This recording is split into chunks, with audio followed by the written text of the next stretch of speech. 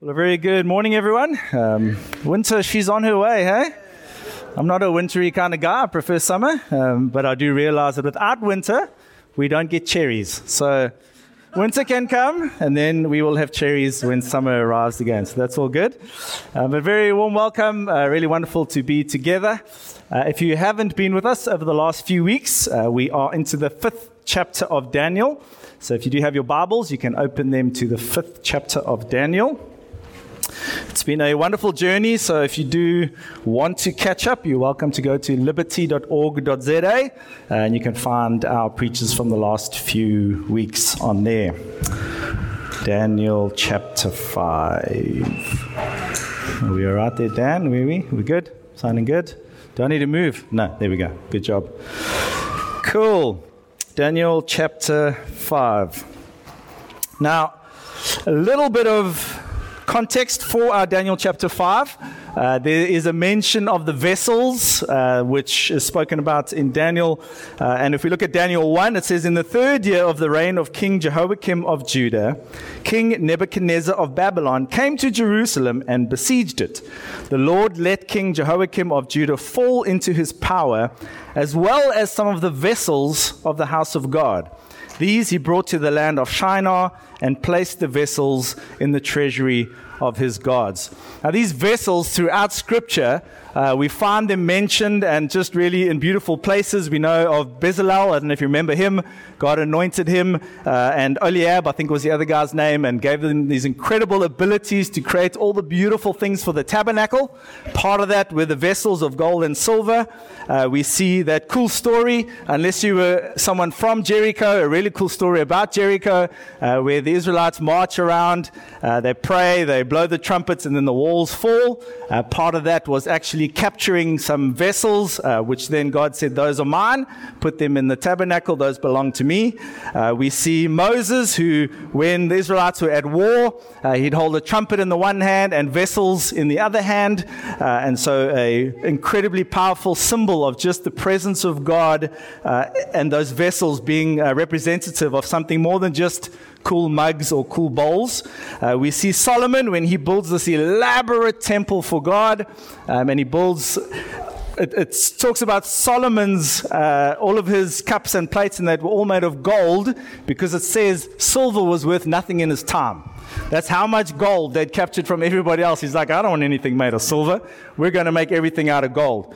And so we see this representation of an Israel who is blessed by God such that silver is worth nothing to them. And so everything within the temple, everything within Solomon's house, all made of gold. And it's these cups and these bowls and a whole bunch of other stuff, candlesticks, a whole bunch of stuff.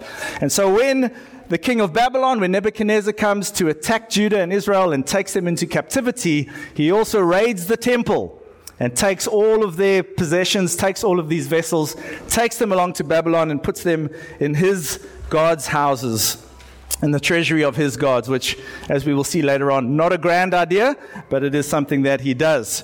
We see Jeremiah prophesying in Jeremiah 29, "For thus says the Lord, only when Babylon's 70 years are completed will I visit you, and I will fulfill to you my promise and bring you back to this place. For surely I know the plans that I have for you." We love that verse, right? Surely I know the plans that I have for you. The context of that is captivity. So if we do want to throw that verse out, we need to recognize that there are conditions that come with it. "For surely I know the plans I have for you, says the Lord, plans for your welfare, not for your harm, to give you a future with hope. Then when you call upon me," captivity, "then when you call upon me and come and pray to me, I will hear you. When you search for me, you will find me if you seek me with all your heart. I will let you find me, says the Lord, and I will restore your fortunes and gather you from all the nations and all the places where I have driven you, says the Lord, and I will bring you back to this place from which I sent you into exile." And part of that promise is that these vessels will be returned back to the temple. And so it's symbolic to Israel that when these vessels are returned back to the temple, that God has actually fulfilled his promise. Because if we think about it, it's very easy for the Babylonian king to go, "Hey, you guys can go back, but we're keeping all your gold," right? But God's saying, you know what, my hand is so powerfully in this that when I bring you back, I'm bringing my gold back too. I'm bringing everything that belongs to me. And so we see this idea of this mighty sovereign hand of God. And so Daniel 5, as we get it into now, if there's one context or one idea that we're going to gather from this, is the sovereign hand of God. Daniel 5. So King Belshazzar made a great festival for 1,000 of his lords, and he was drinking wine in the presence of the thousands. Under the influence of the wine, and so he'd had a bit, Belshazzar commanded that they bring in, now's the bad idea, bring in the vessels of gold and silver that his father Nebuchadnezzar had taken out of the temple in Jerusalem. Why? So that the king and his lords, his wives and his concubines might drink from them. Bad idea. So they brought in the vessels of gold and silver that had been taken out of the temple, the house of God in Jerusalem, and the king and his lords, his wives, and his concubines drank from them. They drank the wine and praised who? Not the God from which they had taken it. They praised the gods of gold and silver, bronze, iron, wood, and stone. Immediately, the fingers of a human hand appeared and began writing on the plaster of the wall of the royal palace next to the lampstand. The king was watching the hand as it wrote. Then the king's face turned pale, and his thoughts terrified him. His limbs gave way, and his knees knocked together. The king cried aloud, coming from this cocky king, "Bring me the cups." Pale, fearful, knees knocking together, the king cried aloud to bring in the enchanters, the Chaldeans, the diviners. And the king said to the wise men of Babylon, "Whoever can read this writing and tell me its interpretation shall be clothed in purple, have a chain of gold around his neck, and rank third in the kingdom." Then all the king's wise men came in, but they could not read the writing or tell the king the interpretation. Then King Belshazzar became greatly terrified, and his face turned pale, and his lords were perplexed. The queen, when she heard the discussion of the king and his lords, came into the banqueting hall, and the queen said, "Thank the Lord for our wives. O king, live forever. Do not let your thoughts terrify you or your face grow pale. There is a man in your kingdom who is endowed with the spirit of the holy gods. In the days of your father, he was found to have enlightenment, understanding, and wisdom like the wisdom of the gods. Your father, King Nebuchadnezzar, made him chief of the magicians, enchanters, Chaldeans, and diviners, because an excellent spirit, knowledge, and understanding to interpret dreams, explain riddles, and solve problems were found in this Daniel, whom the king named Belteshazzar. Now let Daniel be called, and he will give the interpretation." Then Daniel was brought in before the king, and the king said to Daniel, "You are Daniel, one of the exiles of Judah, whom my father the king brought from Judah. I have heard of you, that a spirit of the gods is in you, and that enlightenment, understanding, and excellent wisdom are found in you. Now the wise men, the enchanters, have been brought in before me to read this writing and to tell me its interpretation, but they were not able to give the interpretation of the matter. But I've heard that you can give interpretations and solve problems. Now, if you are able to read the writing and tell me its interpretation, you shall be clothed in purple, have a chain of gold around your neck, and rank third in the kingdom." Then Daniel answered in the presence of the king, "Let your gifts be for yourself, or give your rewards to somebody else." Mine says exclamation mark. Matt highlighted over the last few weeks how wise Daniel was with all of these kings and how respectful he was. He loses it a little bit here. We'll see. "Nevertheless, I will read the writing to the king and let him know the interpretation. O king, the Most High God gave your father Nebuchadnezzar kingship, greatness, glory, and majesty. And because of the greatness that he gave him, all peoples, nations, and languages trembled and feared before him. He killed those he wanted to kill. He kept alive those he wanted to keep alive. He honored those he wanted to honor, and he degraded those he wanted to degrade. But when his heart was lifted up and his spirit was hardened so that he acted proudly, he was deposed from his kingly throne, and his glory was stripped from him. He was driven from human society, and his mind was made like that of an animal. His dwelling was with the wild asses, and he was fed grass like oxen, and his body was bathed with the dew of heaven, until he learnt that the Most High God has sovereignty over the kingdom of mortals and sets over it whomever he will.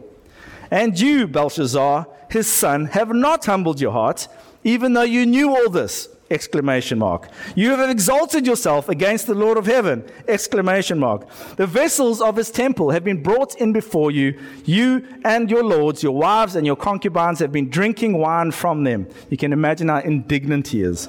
You have praised the gods of silver and gold, of bronze, iron, wood, and stone, which do not see or hear or know, but the God in whose power is your very breath, and to whom belong all your ways, you have not honored. So from his presence and hand was sent, and this writing was inscribed, and this is the writing that was inscribed. Mene, Mene, Tekel, and Parsin. This is the interpretation of the matter. Mene, God has numbered the days of your kingdom and brought it to an end. Tekel, you have been weighed on the scales and found wanting. Perez, your kingdom is divided and given to the Medes and the Persians. Then Belshazzar gave the command, and Daniel was clothed in purple, a chain of gold was put around his neck, and a proclamation was made concerning him that he should rank third in the kingdom. That very night, Belshazzar, the Chaldean king, was killed, and Darius the Mede received the kingdom, being about 62 years old. And so that humbling of Nebuchadnezzar, after he raises his heart up against God and God turns him like a wild beast, his response after that, when that period was over, I, Nebuchadnezzar, lifted my eyes to heaven and my reason returned to me. I blessed the Most High and I praised and honored the one who lives forever. This is the Babylonian king. For his sovereignty is an everlasting sovereignty. His kingdom endures from generation to generation. All the inhabitants of the earth are accounted as nothing, and he does what he wills with the host of heaven and the inhabitants of the earth. There is no one who can stay his hand or say to him, what are you doing? At that time, my reason returned to me, and my majesty and splendor were restored to me for the glory of my kingdom. My counselors and my lords sought me, and I was reestablished over my kingdom, and still more greatness was added to me. Now I, Nebuchadnezzar, praise and extol and honor the King of heaven, for all his works are truth, his ways are justice, and he is able to bring low those who walk in pride.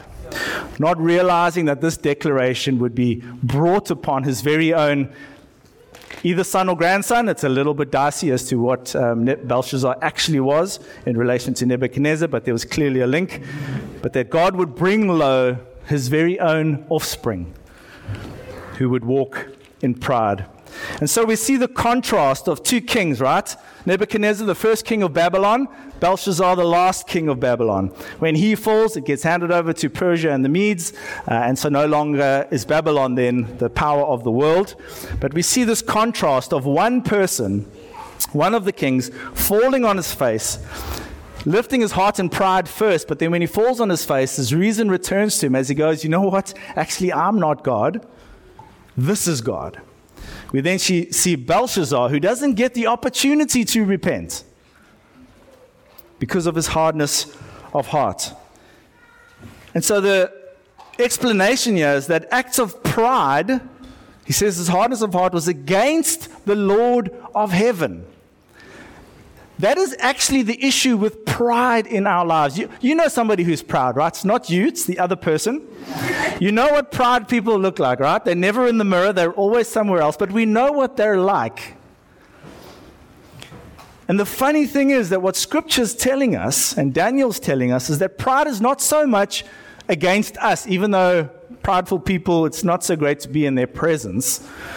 What Daniel's saying is that pride, the real issue with pride is that it's against the Lord of heaven. Because the moment we think we're something, we're declaring that God is not that thing. So the moment we think we've arrived, we've basically telling ourselves we've actually replaced God in that area of sovereignty. And so suddenly it makes us and makes me realize that pride is actually incredibly, incredibly bad in the presence of God. And it makes me realize that, and I'm sure you would have heard it over the years, that as churches we kind of pick the sins, right? This one we're going to nail to the cross. This one we're going to expose publicly. This sin, unacceptable. What Daniel's saying is that actually at the root of all of this is pride. That's the one that actually needs to be hung on the cross. Pride is actually the sin that we need to bring out. And I'm not saying publicly we all should come and declare our pride amongst one another, but we really should be challenging one another. When our pride is beginning to take hold of our lives. The problem with the world is the world affirms pride. Yes? The world says when you believe something, you need to parade it. Get a flag. Those who make great wealth, we parade them around like these are our heroes because of their great exploits, even if their rockets explode. We replace God and His throne with either other human beings or most of the time with ourselves. And Daniel's saying this is an issue of the heart. That's where it starts. We can change our actions, but actually deep within is the real issue. Belshazzar, ironically, means Bel protects. And so the name of his god was Bel. And so Bel will protect me until the writing on the wall came and took him out. What verse 20 says, if I can find it quickly. But when his heart was lifted up, and his spirit was hardened, so that he acted proudly, he was disposed. And Daniel's response to him was that you knew that these things had happened to your father. What he's saying is that there's an understanding that we have, right? And so we have people come and open up the Word of God to us. We spend time in the Scriptures. We speak with the Lord. Understanding enters our mind. We then have a heart response to that information.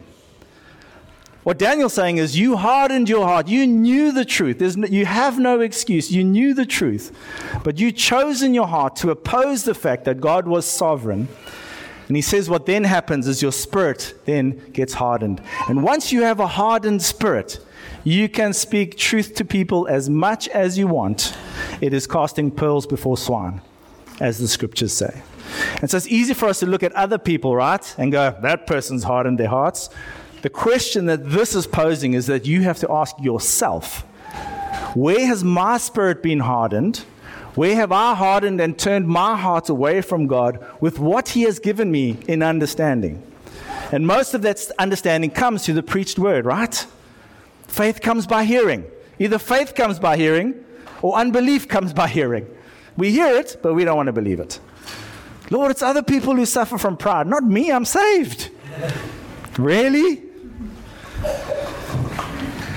Humility involves the head, he knew, and the heart. And that determined how the Spirit was going to respond to God going forward. It calluses us. We get hardened. Those of you who gym a lot, yes, calluses, hard work. You know, I used to work with metal. There was a time I could take pots out of the oven, and that's cool because I'm really hardcore. I got a paper cut the other day. I was like, what has happened? But the nice thing is I don't have calluses anymore. But what happens is that when your hands are working hard, they get calloused because they're trying to protect your fingers because they know you're not going to stop doing this work. But what happens when we disobey the Lord and disobey what's received into our heads, our hearts become calloused. It makes it harder for truth to get into us. And so it's easier for us to go, I don't want to hear that, I don't want to hear that, I don't want to hear that. And what God's saying is that actually we have to lift our eyes to heaven so that our reason will return to us.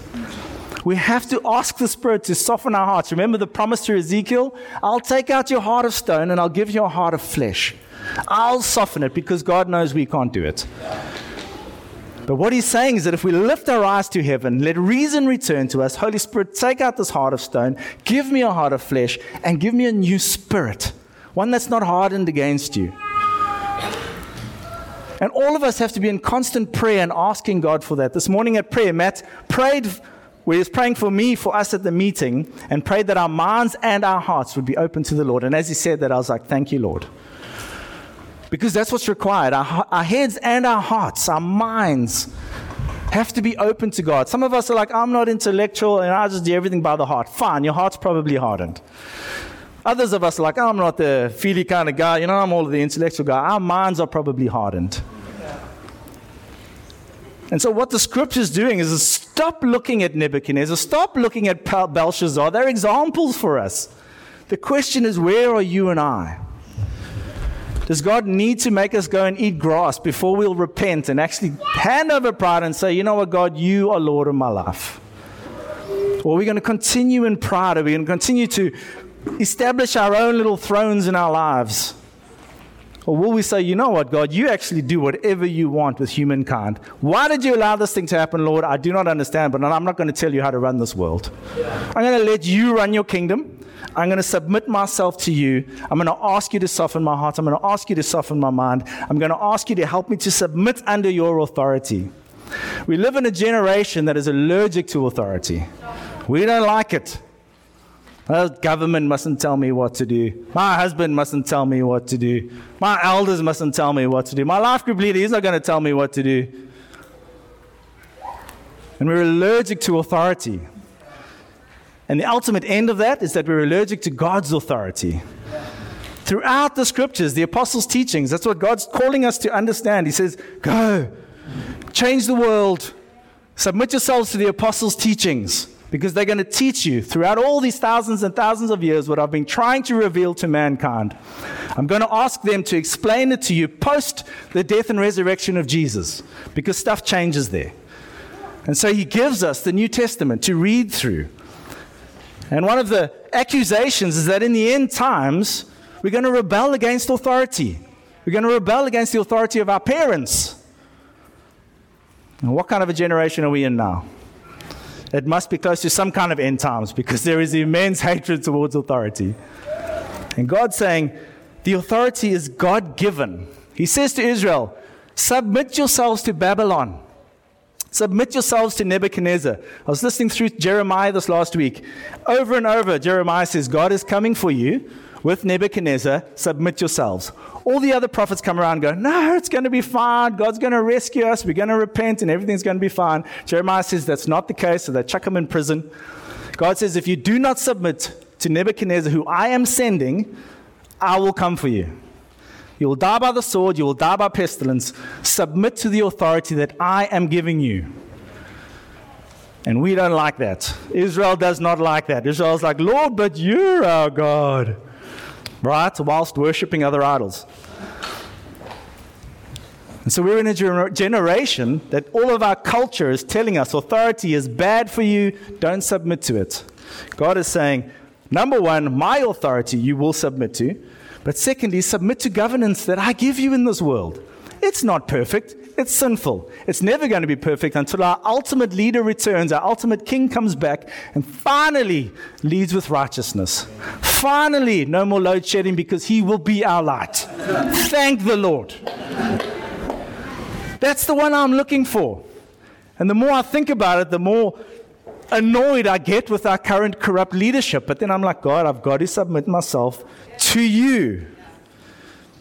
When we submit to this governance, we submit to him. When we submit to our rubbish boss, we submit to God. When we submit to our evil whatever, we submit to God because he has allowed it to be. But when we submit, we find ourselves in the mighty hand of God. Who promoted Daniel with this interpretation? Who gave him the purple clothes? Belshazzar? Not a chance. God was like, I'm going to give you this interpretation. Belshazzar is going to give you purple clothing, because that's apparently a cool thing, and he's going to be ranked third in the kingdom. Daniel's like, keep your rubbish. I don't want that stuff. God's like, no, I'm giving it to you. I'm going to give it to you anyway. Daniel wasn't vying for permission. And the problem with us is that our pride in this generation works itself out predominantly in selfish human ambition. That's what our main issue is. human ambition. What does that look like? Bigger companies, better jobs, more money, bigger house, right? Climb the corporate ladder, establish our own little empires. What are we doing? We're building our own little Tower of Babel. We're going to get to heaven our way. And our generation is prized for ambition, yes? Ask Elon Musk, because he's our hero. Why? Because amidst all the odds, he's achieved. And we measure that as our number one kind of human picture. That's what we want to all attain. Some of you are going, I don't want that life. Praise the Lord. But our issue is that we're actually putting human beings, we're putting self on the throne. We're sitting back going, bring the Lord's vessels. I'm going to drink from those because I am the great I am. That's what Belshazzar is saying. I'm the God around here. I'm the God of gold. I'll drink from these things. And then goes and worships the God of gold. I mean, that's just messed up. I don't really understand that. But what Daniel's trying to help us understand is that God's sovereignty is what we need in our lives. Because his sovereignty is an everlasting sovereignty. Your rubbish boss won't be your rubbish boss for all of eternity. That day will come when that ends. But the sovereignty of God, that is eternal. That is perfect, and that is where the blessing in all of our lives comes from. Not from Belshazzar. It is not your boss who gives you the promotion. It is God. Yeah, but my boss is so stingy. Then ask God for your promotion, not your boss. God is able to turn hearts. He's able to turn this cocky king, white-faced, knocking knees. Right? You're not going to do that, but God can do that. Because he does what he wants with everybody. That's what he says. And Nebuchadnezzar finally understood it after months of eating grass. Anyone? Imagine eating grass. I know there's some people who choose to almost eat grass. Bless them. But there's a humility. This guy comes with long claws, long hair. He's supposed to be the Shizners in Babylon. So there's very little record of this in Babylon, and you can understand why, right? Nebuchadnezzar cleans it all up, and then he's like, take all those records out. We're not going to be remembering me for that stuff, okay? But then he does worship the Lord, the king that Daniel serves, and suddenly makes him the great king. And the question that I think God is asking us to consider today is, what areas of our lives have we become like Belshazzar? And we're going, you know what, Lord, in this area, I'm just going to drink of your holy vessels because I'm going to determine what this looks like. Our culture is taking the ways of the Lord and saying, we don't want your rule and reign. We don't want your limitations. If I want to be a girl, I'm going to be one. Don't give me your limitations. And then we expand that into every area of our lives. Yeah, but those people, I mean, that's just stupid. Really? Let's just pull that down into our lives and find out which areas of our lives are we saying, you know what, Lord? I'm not going to submit to your ways in this. Our kids, when they don't submit to parental authority, and we're just like, haha, they're being cute. They're not being cute. They're rebelling against God. And so we have to, in this culture, learn to correct our children into the ways of the Lord's without us being the bad guys. And so what do? We try to be their friends, and now we'll love them into, they're not going to be loved just into submission like that. They need to be told that this does not please the Lord. Honor your mother and your father. Because if we don't, they're going to begin to harden their minds, they're going to begin to harden their hearts. And that's one small little dynamic in our lives. But then we grow up and become adults who do not submit to our father and our mother, do not submit to God, harden our hearts, harden our minds, and wonder why we don't have the blessing of the Lord in our lives. But I'm saved. Yeah. But there's a way, an expression of submission to God, which actually results in a way that we live.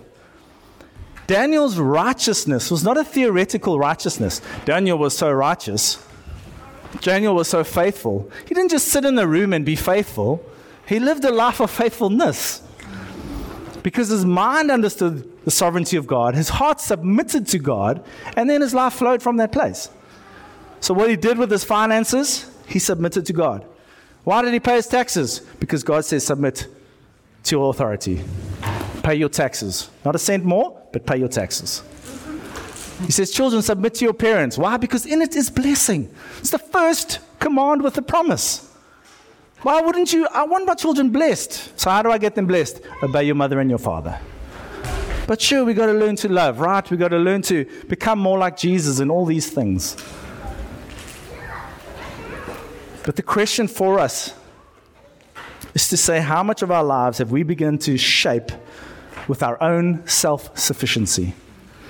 We are enough. We don't need the Lord. Do you know, a huge sign for us about our self-sufficiency is our prayer life. Analyze your own prayer life, and that will give you a huge sign as to how much you truly are self-sufficient. If you don't need God for the smallest thing in your life, you are beginning to take that little cup and drink of it yourself. Don't worry, Lord, I've got this one covered. Don't worry, Lord, I don't need you in this one. And we begin to grow and grow and grow, and eventually we're like, Lord, I don't need you in my finances because now that you've blessed them, I got some things I want to spend them on, Lord. So this can either be an incredibly hard preach for us to receive, or it can get us to a place of going, Lord, I'm not going to harden my heart on this one. I'm going to acknowledge my pride before you. I'm going to ask you to highlight in my area where I have become self-sufficient and where I've said, you know what, I'll be Belshazzar in this one. I've got this one covered, Lord. Because every one of us are going to face a day when we will be weighed. And I wonder what the response of the Lord is going to be. You've been weighed. What's the response? You've been found wanting? Or is it going to be, you've been weighed, welcome, my good and faithful servant? We are all going to be weighed. And my prayer is that God would weigh us like this more regularly now, that we would make the adjustments. That He gives us people around us to go, hey, can we have a coffee? Code for, probably got something to tell me. And then when we sit down and look, brother, I love you, but I noticed this thing. And often for the preacher, you know why people hate preaching? Because you reveal a lot of what's in your heart when you preach, right? And so getting feedback of a preach is incredibly helpful. So you know when you said this, the way you said it makes me think this might be going on in your life. How's about we talk about that? Would we open ourselves to this fellowship and go, please help me now to weigh what's going on in my life before I have to do it before the throne? Because that's going to be an incredibly awkward situation for us. We don't get out of that one. We get to humble ourselves now. We get to have brothers and sisters who love us to challenge us on these things. Because I want to be like Nebuchadnezzar. I don't want to have to eat the grass, but I do want to be able to go, I look to heaven and my reason returns to me. What am I thinking? Let me adjust this thing. Let me put this thing in place. Thank you for loving me so much that you were willing to buy me this coffee. Thanks for that. And that you were willing to challenge me on these things. Can we be a community that's open to one another like that? Many of us haven't been raised that way. My family was amazing. We were a very clean household. We swept everything under the carpet, never spoke about it. Woke up the next morning like everything was sweet. Not helpful. Gregan's family, complete opposite, right? I remember the first time they had a family issue that they had to deal with, and I sat there, this thing came up at dinner. I mean, we spoke about it for the whole of dinner, right? It was the strangest meal I've ever eaten. Anyway, we speak this thing through, and I'm like, okay, we get to bed. I'm just emotionally exhausted. Go to sleep, wake up in the morning. I'm like, sweet deal. Start breakfast. I start talking about it again. I'm like, have we not dealt with this? And so all of us will find ourselves between those two extremes. We don't talk about this, or we're going to talk about this until Jesus returns. We're going to need to find ourselves somewhere in the middle that we are willing to challenge one another on these things so that when Jesus does return, they're not still issues in our lives. Can we commit ourselves to that? Is that easy? No. It's going to be a lot easier to do that now. And I can guarantee you that the people in this room love you. They don't want to challenge you on these things because they want to rip you down and pull you down. Why? Because they're not the ones who pull you down or demote you or promote you. Jesus does. We need to be a fellowship that can have robust conversations to trust the Lord that He would promote us in His due time. But our big issue is that our promotion usually means bigger paycheck, bigger responsibilities. Jesus says it's actually the other way around in my kingdom. You want to be big? You be small. You want to lead? You serve. So if you want to be promoted, in many ways you're asking the Lord for demotion in His kingdom. But we'd rather have the bigger paycheck, right? Can we as a community commit ourselves to being open to brothers and sisters challenging us? And what that means is you probably need to get into a life group. You probably need to find 2 or 3 people that you truly trust your life to and say, I need you to challenge me on these things. That has probably been the most profound thing in my life, is having 5 people who speak deeply into my life, and I'm open with them. Anything is on the table that needs to be challenged and spoken about. Nothing is hidden. Do you have people like that your life is open to? Because our lives will one day be opened. And I'd rather just have all of those cobwebs and stuff sorted out now. I desire to remind you, says Jude, Jesus' brother, though you are fully informed that the Lord, who once for all saved the people out of the land of Egypt, afterwards destroyed those who did not believe, and the angels who did not keep their own position but left their proper dwelling, He has kept in eternal chains in deepest darkness for the judgment of the great day. Likewise, Sodom and Gomorrah and the surrounding cities, which in the same manner as they indulged in sexual immorality and pursued unnatural lust, serve as an example by undergoing a punishment of eternal fire. Yet in the same way, these dreamers also defile the flesh, reject authority, and slander the glorious one. If then there is any encouragement in Christ, any consolation from love, any sharing in the Spirit, any compassion and sympathy, make my joy complete, writes Paul. Be of the same mind, having the same love, being in full accord and of one mind. Do nothing from selfish ambition or conceit, but the opposite, in humility, regard others as better than yourselves. Let each of you look not to your own interest, but to the interest of others. Let the same mind be in you that was in Jesus Christ, who, though He was in the form of God, Jesus did not regard equality with God as something to be exploited. How dare we? But He emptied Himself, taking the form of a slave, being born into human likeness. And being found in human form, He humbled Himself and became obedient to the point of death, even death on a cross. Would you be obedient to Jesus to the point of death? I mean, I'm not even obedient to Jesus to the point of the end of my salary. How about the point of death? Therefore, God also highly exalted Him and gave Him the name that is above every name. Who exalted Him? God did, because He humbled Himself. It's the opposite way around. Therefore, God also highly exalted Him and gave Him the name that is above every name, so that at the name of Jesus every knee should bend in heaven and on earth and under the earth, every tongue should confess that Jesus Christ is Lord, to the glory of God the Father. Therefore, my beloved, just as you have always obeyed me, not only in my presence, much more now in my absence, work out your own salvation like Belshazzar should have, with fear and trembling. For it is God who is at work in you. God is at work in you, Liberty.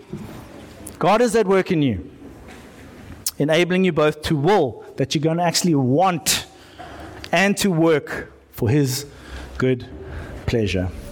Can I ask us, I'm going to push this and make it 5 minutes. Kids are going to make a noise. It's going to be disruptive. Can I ask us for 5 minutes to be by ourselves with the Lord and let Him disturb your thoughts? Let Him raise stuff up. What do we like to do? Be distracted. Lord, I'm going to spend time with you. Woo, I forgot the lamb. Because we don't want to hear what He has to say to us.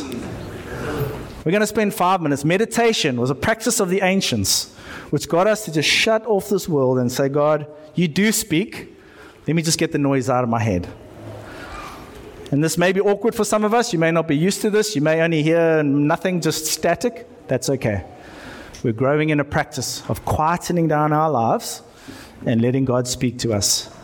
And if He convicts you, it's not me, it's the Lord. If the Lord convicts you, let's make adjustments. Let's make adjustments. 5 minutes. Can someone keep a timer for me? Thanks, Rich. For 5 minutes, let's be quiet. Try not let the kids distract you, and ask the Lord to disturb your heart and your mind.